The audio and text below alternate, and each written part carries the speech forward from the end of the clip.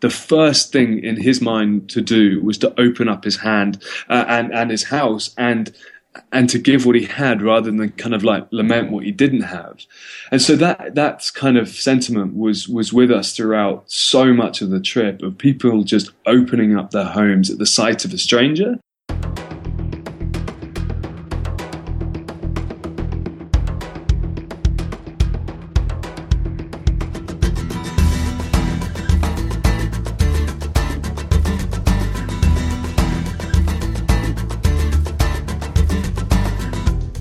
This is the Adventure Sports Podcast, brought to you by 180 TAC. Get out there and have some fun. Episode 141, Spices and Spandex with Tom Perkins.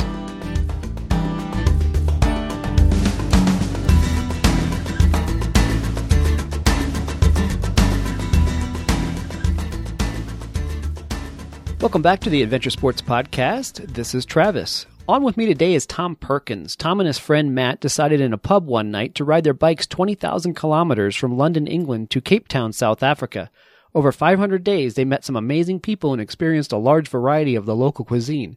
Tom's new cookbook, Spices and Spandex, showcases many of these dishes along with the stories behind them. So first of all, Tom, welcome to the show. Thanks, mate. Thank you. And I have to laugh because I edited this part out, but I called Tom Matt. So, that's why we're all laughing about this. So anyway, Tom, I'm going to do it through the whole show. I'm here. It's really good to have you. So first of all, give us a little bit of a background on you and your upbringing. Were you an adventurous person? What launched you into wanting to do such a long trip like this?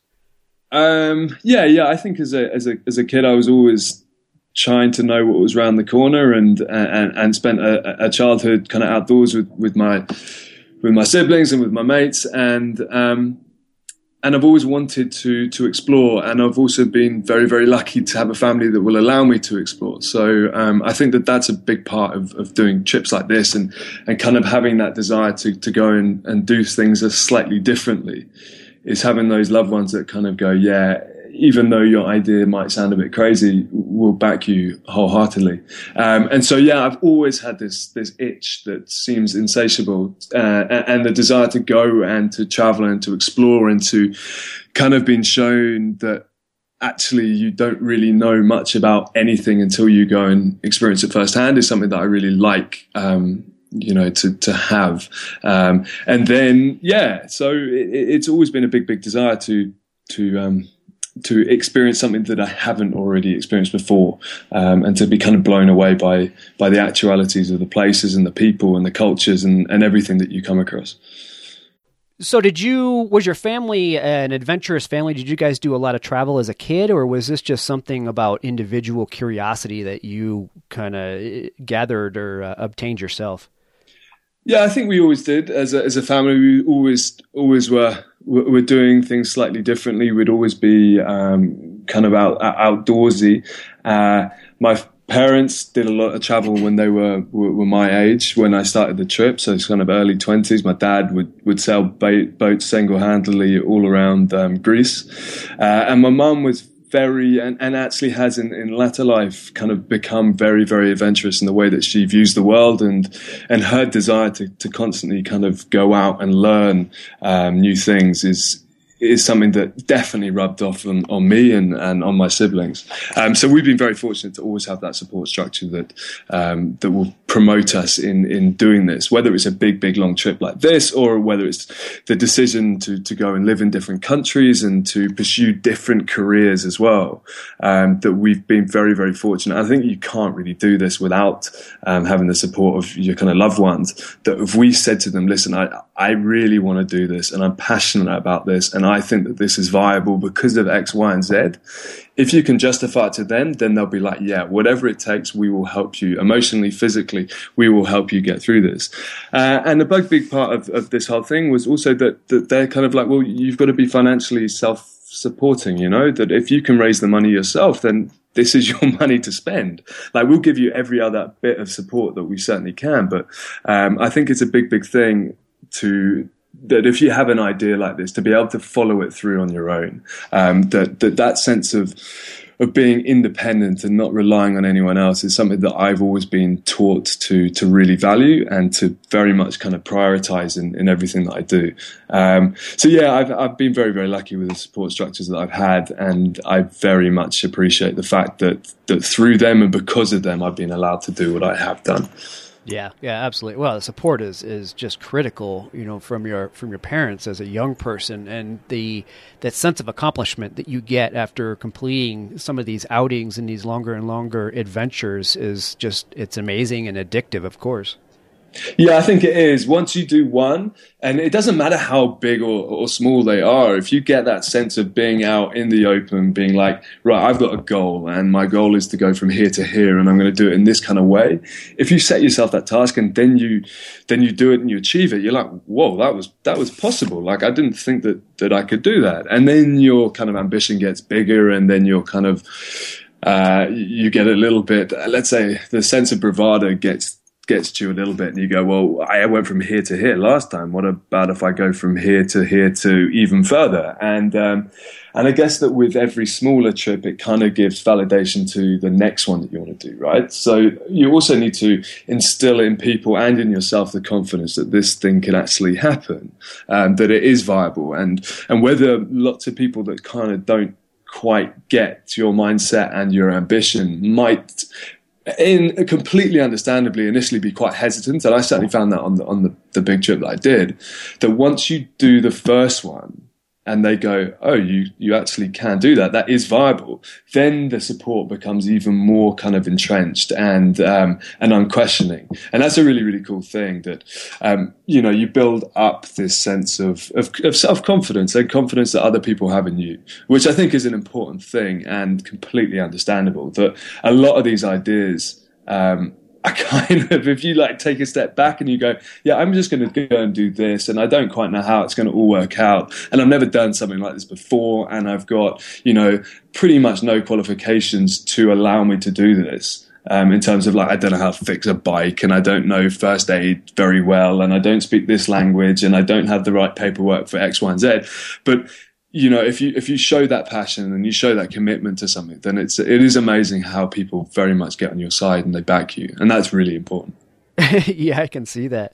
Well, and planning can hurt you. If you get too far into your planning, you may never get there. You may try to engineer every little aspect of the trip, and I think that's a big thing. I think there's a fine line between the two, right? And maybe on the first trip we bordered very much on the side of the non-planning, and to be honest, like, it worked amazingly well because we had our goals, and we weren't trying to emulate anything else. We weren't trying to copy somebody else's trip, but we had like a blueprint, and it worked for us. And I think that that's the most important thing, that it doesn't matter that what you're trying to achieve in relation to somebody else. Like, you should never, well, unless that's your goal and your motivation, right, is to break records and to do this, like, but me and Matt knew kind of what motivated us, and we knew what we were setting out to do. And we also were very open and honest to each other and to ourselves about, like, what we're kind of good at and what we're just not good at. And so we didn't try and exceed kind of the level of our comfort and our skill set. So, like, we knew that we wouldn't be able to, like, cycle the length of where we were going in record time, because we're both pretty shitty cyclists and we weren't very fit to start with, and our equipment was shoddy, and we were carrying way too much weight. So we were like, okay, so that's off the cards. Like, we're not going to break records, but we never intended to. And that was kind of a nice thing, that we were like, well, what actually are we intending to do? And I think that when you take a kind of a little bit of a step back and actually go, what are the most important things that I want to take in and take out of this trip? Then you will tailor something that very much suits your needs and also that is achievable. And I think that that's a really, really important thing, to not set yourself outside of your comfort zone, to an extent. It's always really good. And with these trips, you always kind of want to be pushing yourself out of your comfort zone. But, like, take a step back and be, dare I say, and we missed this so often, but to be really pragmatic about what you can and can't do. And then you can just, then so many other opportunities kind of open up for you.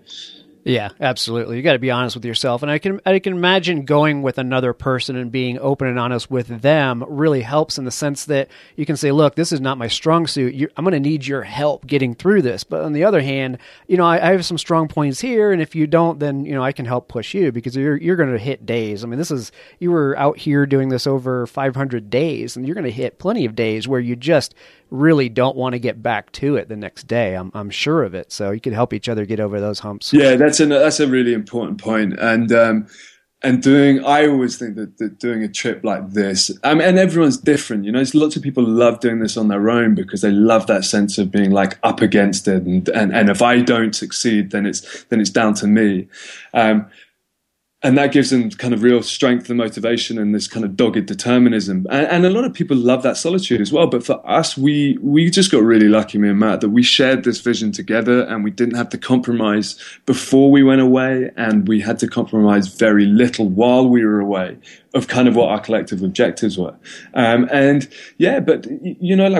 knew each other for years and years, and we'd lived together in digs at university for years. So we knew each other very well. But until you put yourself in a situation where you are kind of day in, day out, wholly or vastly reliant on this other person, it's a real strain potentially on a relationship. And you get kind of, and it's looking back at it, it's an easy thing to do, but it's also a really weak thing to do, is that any problem you just project onto the other person and be like, hang on, weren't you looking at the map? Why have you gone like 50 k's down the wrong way? Like, this is your fault. This is your fault. Like, not often do we say that to each other, but there is that ability to project your problems onto the other person. And so to be like really kind of self-disciplined, to be like, no, deal with it yourself. Like, we're both here in the same position. Let's not kind of blame anyone else. But also to be very conscious that what you're both doing is like physically draining. It's emotionally draining. There's enough challenges per day to not be at each other's throat. And you're both going through this at the same time. Like, if you're feeling bad, chances are that he's feeling bad as well. So he doesn't need, as you don't need each other to get on each other's back. And so once you get that realization that, like a shitty time shouldn't be projected onto the other person, then you can very much see yourself as like working as this team. And if you get that team, that little unit working nicely, and it takes a while to like build into that and to get that dynamic quite right. But once you do, then you kind of have this very strong understanding about what you're trying to do, and what needs to be said and what doesn't need to be said, and how to support each other in certain ways. And yeah, there were times on the trip, like really low times on the trip, where if it wasn't for Matt, then I could easily have just been like, what are we doing this for? Why do we want to carry on? How can we carry on? And other times that were just like pure joy, and you're like, well, I'm so glad that this guy's like by my side to witness this view, to witness this person, to witness this act of generosity. Like, this moment is shared because he's also here with you.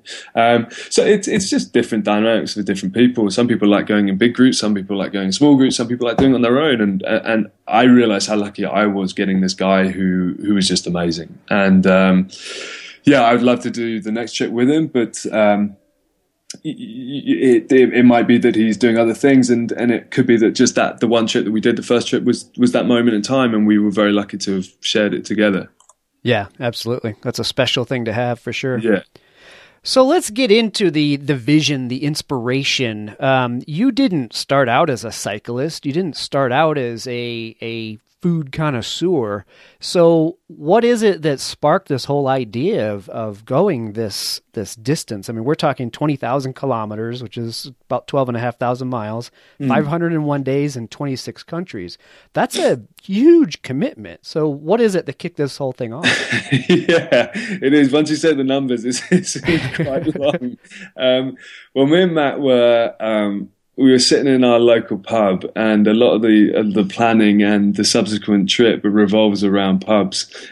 Don't all great trips start with pubs? I know how that is. Yeah, I think that's like an ironclad rule, right? That is just, that's fact. And so we were sat in our local pub in Cape Town, and so we both studied down there He's from there. I'm from London. But I went down to study there on my own when I was 19. And so we were sat in this pub and we were like, right, we've done 4 years of studying. I studied politics, history and film with a focus in my postgraduate on conflict and conflict resolution in sub-Saharan Africa. So it's like, what are you actually going to do with that degree? Like, that's such a useless degree unless you're going into like diplomacy or the Foreign Office. Like, what are you actually going to do with that? And so I was like, okay, what am I going to do? Or how am I not just going to have this kind of accrued knowledge for 4 years about this amazing continent, about African politics and history and film? How can I actually put this into practice? And rather than like write a dissertation on the dynamics of a certain country, how can you actually go and visit these places and get a first-hand account of what it's like from the ground up? And Matt did the same thing with economics, but also focusing on African development. So we were like, well, okay, we both want to take time off after university. We both want to travel. We both kind of had done a bit of cycle touring before. We'd cycle around Greece together. And so we knew what that way of travel kind of opened up for you and what it allowed. So we were both sat there with after a few too many drinks, and we were like, well, I've got a pub in England, which is my local. We're sat in another local here. How about we just ride between the two? And then we told one mate of our plans, and he kind of looked at us and goes, you two, never. Like, that's never going to happen. And then we told another mate, and we woke up in the morning, we were just like, I think we've told too many people to back out of it now, which I think is also a really good thing, you know, like that sense of like accountability. Just have an idea and tell so many people that you can't back out of it without losing face. So we were like, okay, how are we actually going to make this possible? So we were like, well, you know, if we're going to cycle for an allotted amount of time, and we said before the trip, let's go for about 17 months. How much money are we going to need? How many visas are we going to need? How many countries are we going to go through? Are those countries safe? Are they interesting? What are the most interesting bits about this? And then also, like, from a personal point of view, I was like, well, if you're going to be on the road for 501 days, as it turned out, I wanted a project. I love creating things. Like, I love having a tangible project at the end of something, which sounds incredibly vague, I know, but I knew that I wanted to create something at the end of the trip that would last, that would preserve the trip. And so I was like, well, what am I passionate about? And I was like, well, I love photography, and I love writing, and I love design, and I absolutely love cooking. And cooking has always been a passion of mine. My mum was she was a private chef, kind of again at the age when I started the trip, when she was about 20 early 20s.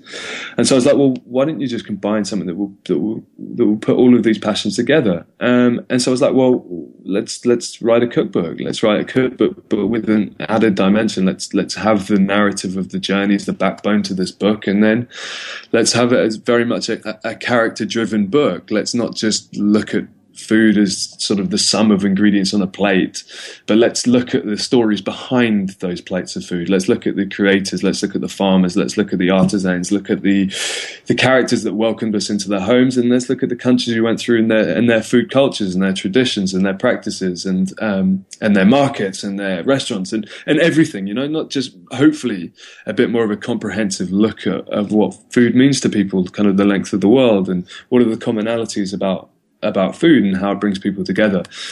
And so that was my ambition at the start of the thing. I'm not a trained chef in any kind of in any regard, but I have a love for food and I have a love for telling stories, and I felt that the combination of the two could be pretty cool if done right.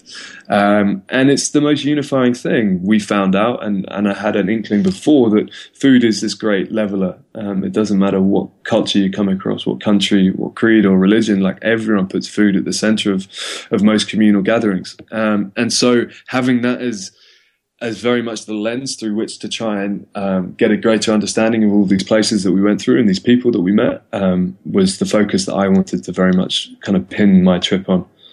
Yeah, and that really does make a cool book. We had Alan Carl on about this time last year, and I don't know if you heard. You heard from him or heard of him? He did a motorcycle trip. It's Forked, right? Forks, exactly. And I'd never seen a book that had showcased food like that. And, after seeing his and after finding you, it's a neat way to discover other parts of the world, because you're right. Food really does unite all people from all societies. Yeah, I think so. And I think, I don't know what it is like in the States, but certainly in the UK, we have this kind of insatiable desire for all things food related on TV and in books. You can't move without look at this recipe and this cooking show and stuff. But I find it slightly strange, and maybe I think it is definitely a format that is very popular in the States, is this like competitive cooking. I don't get why we're so obsessed with having people put a plate of food in front of a judge, and that judge tells them what's wrong about the plate of food. It's like, that's crazy. 99% of the world, if not more, the vast majority of this world would look at a show like that and go, hang on, that's not what food's all about. Right. Food isn't about dissecting, a thing that's given to you and telling the person that gave it what they've done wrong. Our relationship with the way that food is documented is so skewed, I think. And so I wanted to try and create a book, and I want to try and create more books that actually take a very different view of how we should be kind of viewing and documenting food, and it should be more about issues of sustainability and farming practices and kind of cultural memes and traditions, and how that then leads on to way that societies and communities are structured, and how does that then open up a world of conversations around a dinner table, around a communal bowl of food, that is very much different to just looking at food as a finished article that then needs to be dissected and put apart and told what is right and wrong with it. So I just wanted to look at food in a different light, I guess, and put people at the core of it rather than meat and vegetables, because I think that's infinitely more interesting. That actually, most people, ironically, that have cookbooks don't actually use them in the way that they're intended. They don't use them as instructional books. They like the pictures and they like the stories and they like that kind of vicarious buying into what they could make. Well, certainly in the UK, that's the case. And so I wanted to create a book that had this underlying story that gave you more than just recipes on a page. Right, absolutely.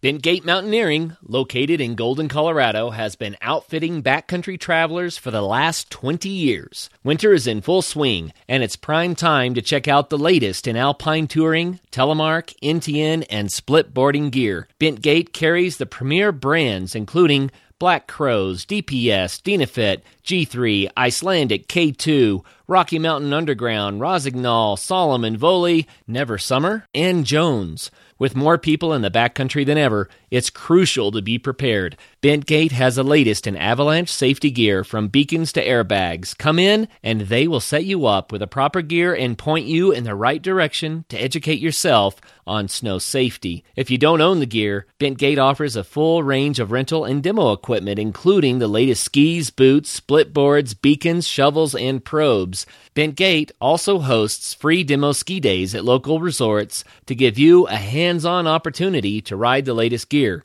Be sure to check bentgate.com for their full product selection, as well as updates on all of their events. Never run out of camp stove fuel again. The 180 stove is a natural fuel stove that eliminates the need to carry heavy, bulky fuel canisters. With a generous 6-inch by 7-inch cooking surface, it folds away into a clean, compact, self-forming case that is small enough to fit inside your pocket. At only 10.4 ounces, the additional weight and space savings allows for other important items in your pack. Get more information at 180tac.com and look for it in retailers near you as well as online.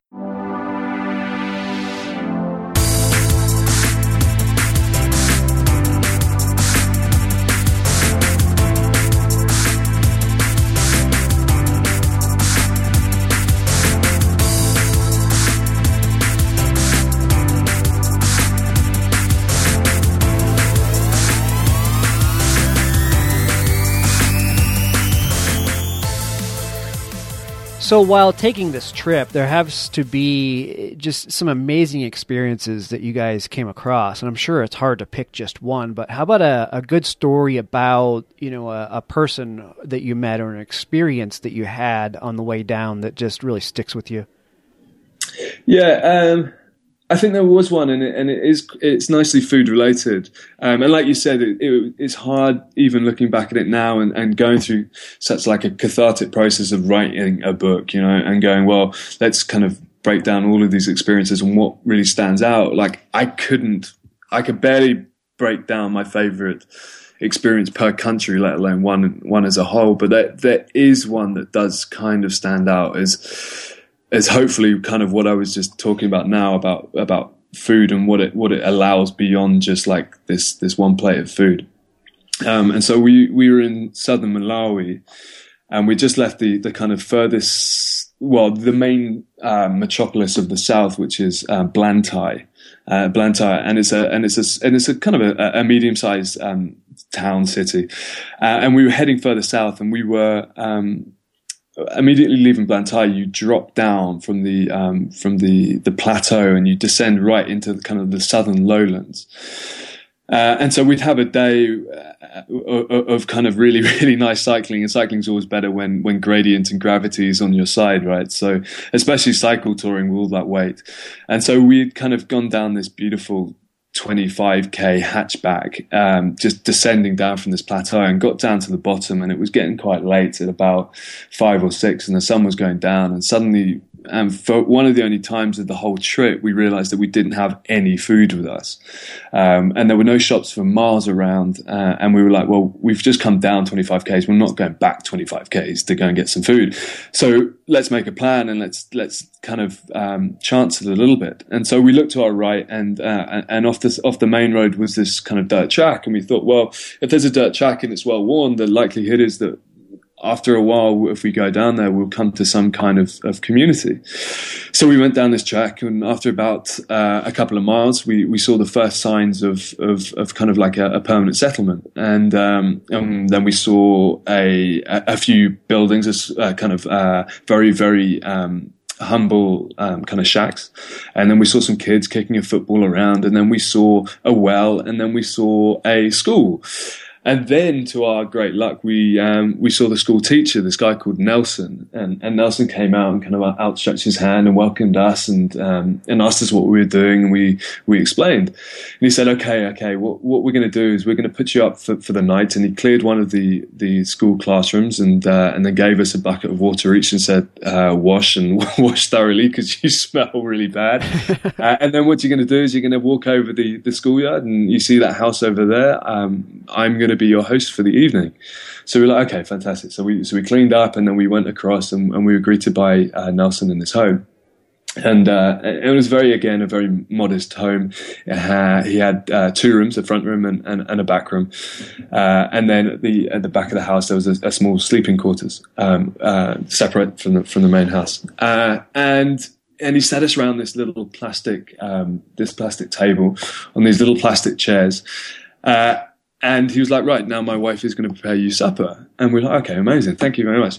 And after a day of cycling, and we'd probably been on the bikes for about 8 hours or so, you naturally, especially in that kind of heat, you lose a lot of fluids and you lose a lot of salt. So one of the things that we used to try and do at the end of every day of long cycling was kind of replenish those salt levels.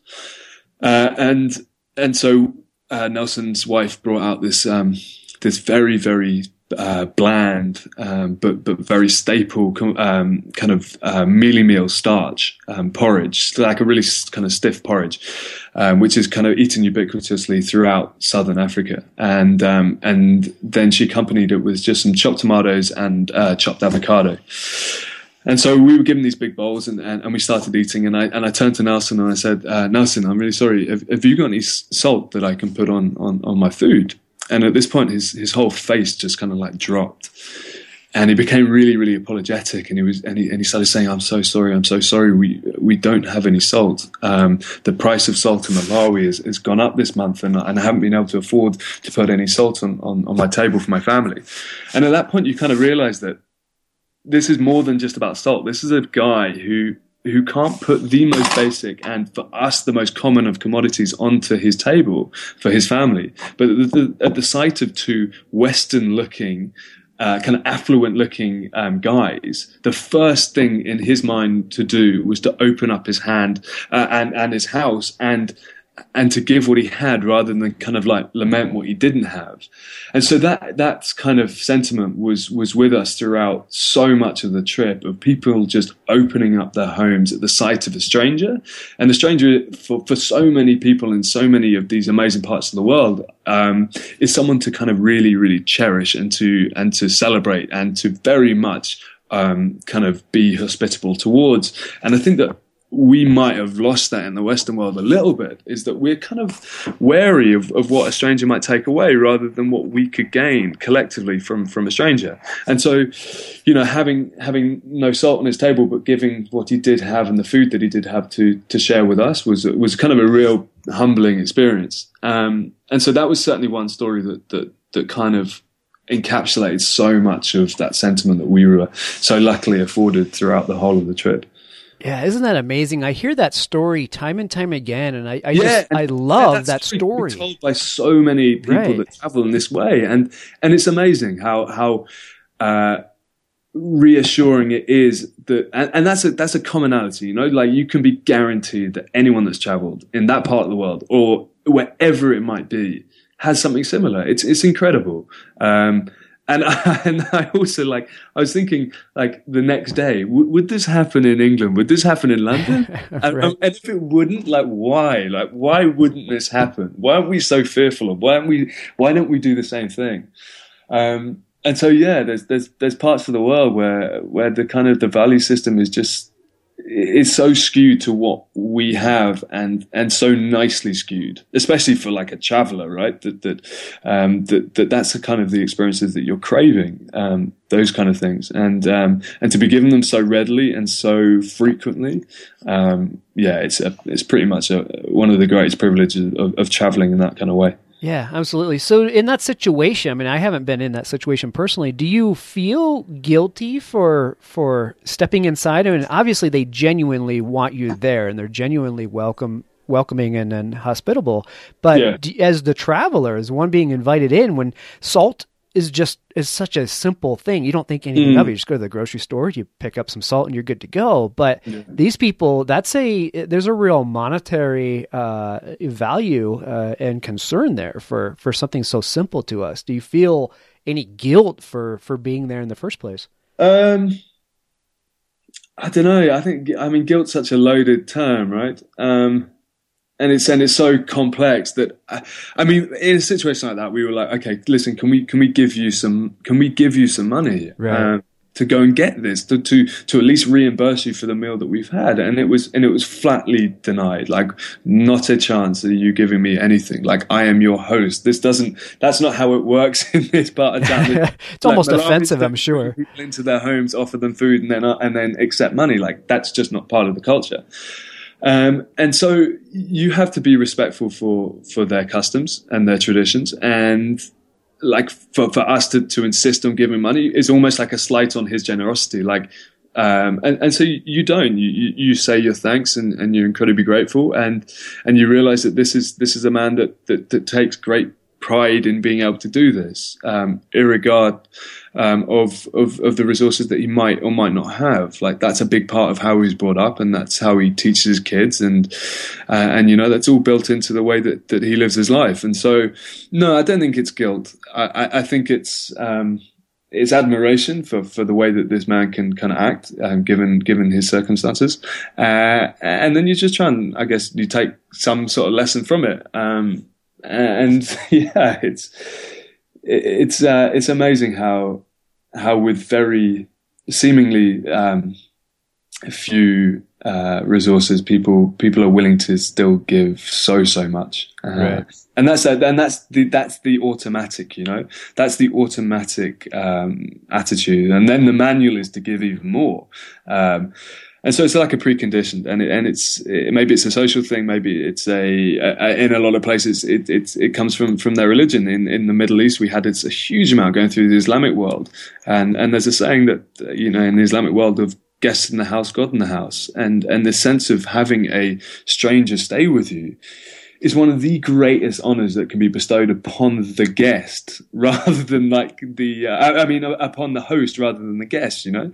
And so, yeah, we had some incredible experiences throughout the Islamic world that, you know, made you think very much about your interpretation of what that whole religion is all about and the way that it's documented in kind of mainstream media. And then when you get to experience it firsthand, you're like, wow, this is completely different to what I thought it would be.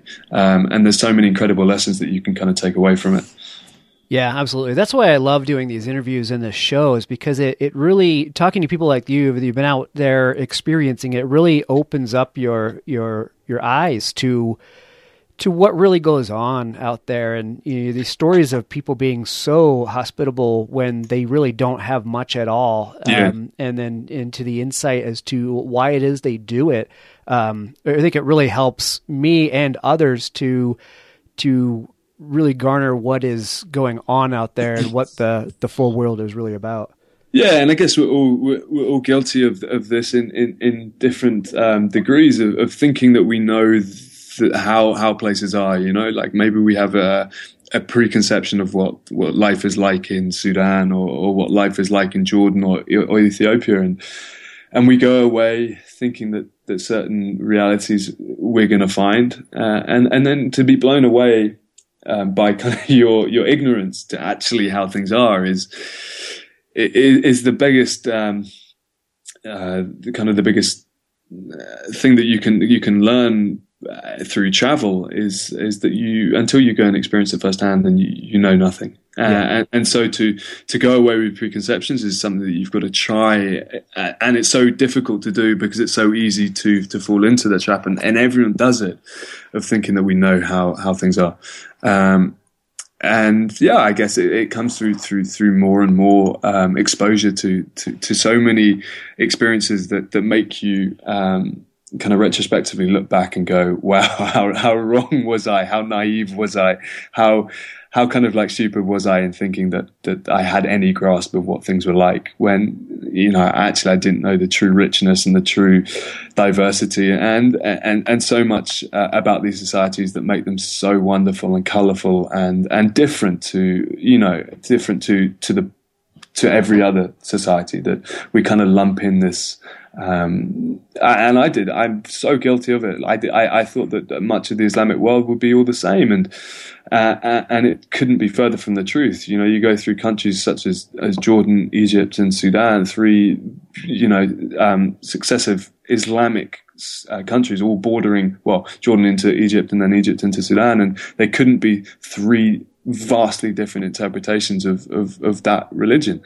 And so the kind of the understanding and the depth within these regions is amazing. You know, it's so colorful, and there's so much to learn from going there and experiencing it firsthand. Yeah, absolutely. Well, to be able to experience that firsthand, or at a minimum vicariously through somebody else who can report their travels and what they've learned is really, it really truly is a true gift to learn about that, because like you said, we often have a misconception, about what things are like out there, and what media reports, and then we hear somebody talk about it and you think, well, wait a minute, that's not what I heard about that place, and that's not what I assumed about that place, and how great of an experience did this person have. I want to go do it myself. Yeah, and that's also the beauty of traveling by bike. The bicycle is, be it bar kind of walking or sitting on a horse or donkey, it's the most vulnerable and exposed and unimpeding in terms of everything that's surrounding you, the sights and the sounds and the smells. The best way that you can travel, and it's slow travel, which is great. And especially with bike, I mean, I haven't done great walks. I don't know, but I imagine it's exactly the same. That when you arrive into a community and they kind of ask you in broken English or in any way of communicating where you've come from, and you say to them, "I've come from you start small. I've come from the previous village or the previous town. Like, they'll look at you like you're crazy. Like, nobody does that. Nobody cycles 200 kilometers from the town to here. And then if you go one step more and you go, no, actually, I came from the previous region or the previous country, or I came the whole way from London, then they're like, no, that's impossible. And immediately that changes the way that they interact with you. That suddenly it opens up this chain of conversation that then leads on to so many more experiences and opportunities to open up, which is really, really cool. So I think that's one of the great virtues of cycle touring is that every kilometer is earned, and therefore every interaction with the next character that kind of comes into your story is really, really, it's earned in sweat and tears and at times blood and every kind of little experience that goes along the road and every hill that you climb and every mundane kilometer that you tick off all adds up. It all collates into kind of the richness of that way of travel. And it's dangerous as well. And I think that people really appreciate the fact that you've made a massive effort to kind of be with them in their little world. That you've come from this part of the world and from miles, if not tens of thousands of miles away. And the appreciation that they show you is incredible.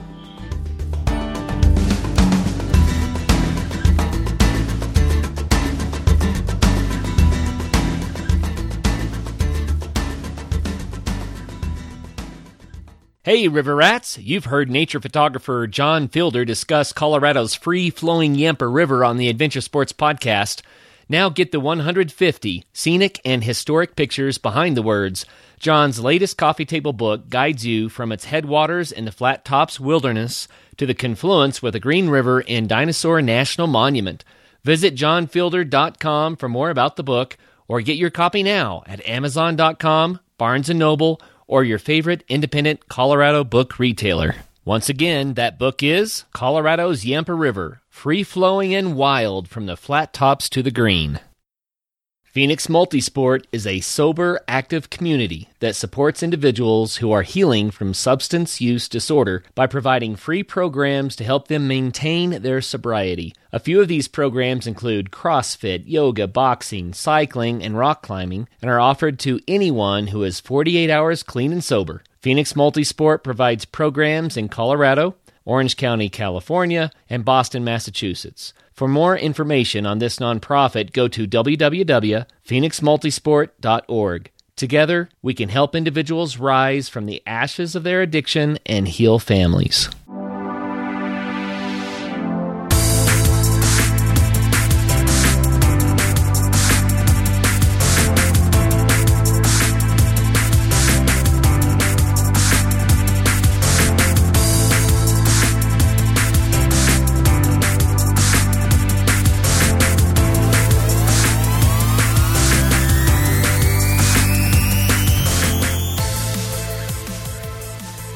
So let's talk about bad days. In 501 days, I'm sure 499 were fabulous. However, I'm sure there are a few bad times. Do you have a story about a time when things didn't go right, or you really kind of bonked in the middle of this whole journey? How did that go? Yeah, there are loads of days. I mean, I got run over a few times. I got very badly run over in Croatia. I got hit by a bus in Malawi, and that wasn't too much fun. But in a weird kind of way, and we got ill, like as you would, traveling through so many different cultures and eating so many different foods and drinking really bad water, kind of, and we'd never purify it or anything like that. And maybe that was our own mistake. But, if you're sitting around a communal pot of food and they're all passing around a mug of water, you're hardly going to get to your turn and go, sorry, lads, I'm just going to purify this before I have a swig, You go, this water came straight from the Nile. These next few days are going to be horrible. But, it's all part of it. And maybe if we were much more sensible as individuals, we would have taken precautions to not drink straight from the Nile. But it was of a moment, and we kind of went with it. And so we got very ill. I put out my knee very badly in the middle of the Egyptian desert, and then that was all part of the story. I had to then go to a specialist in the south of Egypt, and he told me that I couldn't cycle for 6 months. So I was like, well, that's kind of a bad news to be getting when you're trying to cycle the length of the world. And because of that, the whole trip had to vastly change. And in those 6 months, I went ahead to Khartoum, and I sourced this like decrepit old motorbike and sidecar. That's where it came from. Yeah, I was going to ask you about that. Yeah, so it was a check. So I was told, right, you can't cycle for 6 months. So I was like, okay, either that's a trip done, and this was a decision made in the middle of the Egyptian desert, right? Trip done, or find a solution and realize that it's not all that bad. Like the people that you're passing through on a daily basis are going through infinitely more challenging decisions than you going, right, do I end a trip or do I make a plan? And there's always plans to be made. So I went ahead to Khartoum, and that's when I lived with this Sudanese family for a month. And they welcomed me in with open arms, and complete strangers, and said, how can we help you? And you're like, well, that's incredible. Thank you. I need to try and source a vehicle that will keep me going for 6 months. And so, yeah, I scoured the streets of Khartoum in kind of like 45-degree heat, and eventually found this decrepit old, and it was a Czechoslovakian, and that's dating it. Czechoslovakia disbanded probably 25 years ago. So I found this motorbike that hadn't been ridden for about 15 years, that was housed under a tarpaulin in the back streets of Khartoum. And I very stupidly just went, yes, I love that thing. That's the only vehicle for me. Fell in love with this thing, and then managed to get it all insured. Well, and another thing, I knew that I had to buy a vehicle in Khartoum, but you cannot draw foreign currency in Sudan. Like the ATMs do not do it. So I had to smuggle in a dirty old sock all of the finances that I could muster from Egypt over the border into Sudan, and then found this vehicle. The guy who I was staying with, this Sudanese man, was just remarkable in his generosity, and then took me around to kind of the licensing place and introduced me to the head of Khartoum traffic department, and we had a cup of tea, and he wrote me a kind of like an insurance contract, and somehow managed to get the vehicle in my name. All of the paperwork was in Arabic, which is completely useless, seeing as nobody south of Sudan speaks Arabic, but that was that. So I had a vehicle that was licensed in a language nobody spoke, that was potentially not legally licensed in my name, but kind of was. Dodgy insurance, no... I'm not sure I should be saying all this. Whatever, it's all done, right? Of riding motorbikes, and a vehicle that just simply didn't work mechanically. And so I bought it, and the next day realized that both of the pistons had just gone, so needed a huge piston overhaul. And so sat on an oily workshop floor, in the searing heat of a Khartoum back street, while a one-legged mechanic sat in the sidecar and fixed the engine. And I stayed with him for about 3 days while he taught me in Arabic, which I don't understand, how to fix and maintain engines. And then I had the joy of riding this vehicle across 5 borders all the way down to the bottom of Tanzania, and that was 6 months while Matt was cycling along, and I'd break down and fix it for days, and then catch him up, and then break down again and catch him up. And every single day I was on the road, this thing broke down. But in its breaking down, then introduced more and more characters to the story, because I had to fix it. And I was like, well, I don't know nothing about this. Let's try and find a local mechanic. And again, just people were just like, right, this is a problem that we'll solve together. And again, that sense of like communal pulling together and overcoming the odds. And it was great fun. It was just this wildly characterful, eccentric vehicle that should never have ever been driven out of Khartoum. It should never have been taken out from underneath that tarpaulin. Like, it just didn't work, but it was so much fun, and it was called Frank, and I loved it dearly. And it opened up a whole different side of the trip. That yes, the one dream of cycling the length of London to Cape Town had gone, but if I was like stood back and went, well, nobody's telling you to do this. Like, you put yourself in this position, realize that it's not all that bad, and what you have to do is just carry on with this amazing vehicle. It's a different adventure in itself. And so I think it's just dealing with the cards that you have in front of you and making the most of it, and just realizing that adventures like that are incredibly cyclical. They have high moments and they have low moments, and perversely, if you can kind of train yourself to really enjoy the low moments because you know they accentuate the high moments. And that's what you want in a trip like that. You want contrast. You want the highs and lows, because they give relative merit to both. And so if you can go, I know this is pretty awful at the moment, but I know that there's a way out, and I know that everyone that I'm meeting is helping me where they absolutely have no idea who I am. I'm a complete stranger to them, but the first thing they do is, how can I help? How can I help you? It gives you kind of the confidence to keep going, despite the fact that you might be like, there's so many ways and reasons to maybe just call it off. You're sick and you're ill and you got run over again, but you realize that this is what adventures are all about, right? They're all about taking the rough with the smooth and learning to enjoy both in equal measure, or hopefully more of the good stuff, but in equal measure that they're both needed for these kind of things. Yeah, I love that commonality of all these stories. Adventure really is defined by the things that don't quite go right, and it's your ability to see past them. You're in the thick of the moment, and it really kind of sucks that you're dealing with this situation. But if you can see through that and see to the end, in the backside, and be able to tell that story and relive the experience, as you survived it, that's really where it takes on this rich element. I think so. And putting stuff into perspective, you're not and you pass so many people that have such extraordinary stories, and we were lucky to spend some time in Rwanda, in Kigali, and we worked at a school there, a little primary school, and you see these kids who are 7, 8, 9 years old, and they're the heads of their family because their father is absent and their mother has died and their grandmother is aging and ill, and these kids walk 3 kilometers to school every single morning. Like, that's a problem. That's like a tough existence. Like, what you're trying to do is a dream. Like, you've got this dream trip that you're living. So no, like once you realize how fortunate you are, and that your problems are always solvable, like you have access to an extraordinary array of resources at your fingertips. You've got a support structure that will give you all the confidence and reassurance that you need. It's a phone call away. It's an email away. Like, you don't have problems relatively. Like, right. You can't overcome.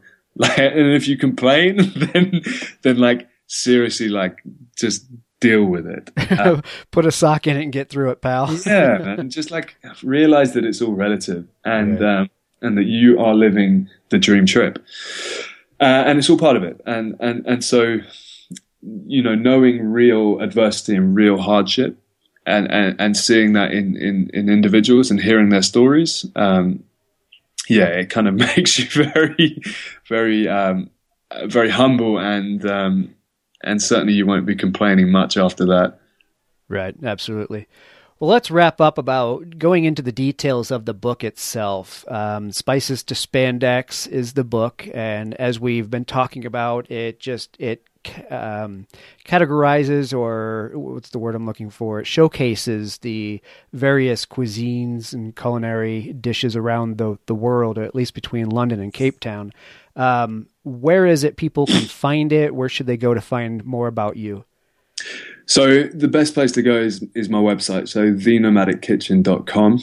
And there should be, if I've designed it well enough, a fairly self-explanatory kind of route to an American market for the book. And so, I will... I sign every book. If you can get an unsigned book, then they're worth infinitely more. Yeah, I tend to scribble something in the front of every book, and then I'll personally send it to you. Get your hands on one that isn't being defaced by me, and you'll be onto a winner there. So go onto the website, thenomadickitchen.com, and all of the social media kind of that are around that handle, and you'll kind of get an abreast of what the book's all about, and then hopefully some some plans for future trips, which are kind of in the offing now, really, which is kind of an exciting prospect, to be looking ahead and realizing that once you've done one, it's very hard not to want to do another. And so I'm in the process, slowly and surely, of looking at maps and trying to find some cool stories to be told and to be documented. Well, good deal. Well, yeah, I mean, absolutely. People can go find you on Facebook and Twitter, YouTube, and Instagram. And, you know, being a photographer, you got some awesome pictures in here just on your website. And I imagine the book is just full of the same thing. So yeah, absolutely. Good. Folks, check out show notes and go in to visit Tom and Matt's journey at the nomadickitchen.com and all of the social media stuff. We'll put that in the show notes. So, Tom, it was awesome talking to you. I love to hear about stories like this. You're not, you know, super adventurer sponsored by, you know, big camera companies and that kind of stuff. You're everyday guy that's out there doing the cool stuff that everybody wants to do. So I love showcasing your stories where they illustrate that you too can get out there and do the same cool stuff. You just got to go over that initial hump of fear and do it. Yeah, and then get drunk and tell all your friends you're doing it. Well, I love that about your story. I think, you know, there's no backing out. Yeah, we always think about what's the best thing to tell people to get them over that initial hump. And here you guys, you just got drunk, told a whole bunch of people, and you pretty much got to the point of no return. Yeah, I think that's the way I make most of my decisions. That's great. I love it. All right. Well, thanks for sharing with us. And cheers, Travis. Thanks, man. We'll talk to you soon. All the best. Cheers, mate. Thanks for listening to the Adventure Sports Podcast. College students, don't forget, we're still looking for a few campus ambassadors for the show. Just go to adventuresportspodcast.com and click the Contact Us button to find out how. And for you listeners, we're always looking to grow the show so we can continue to bring awesome guests and inspire you to get out there and have some fun. So be sure to do us a favor and subscribe to the show on iTunes, as well as make sure you're sharing us on Facebook and Twitter. So now it's time to get out and have some fun.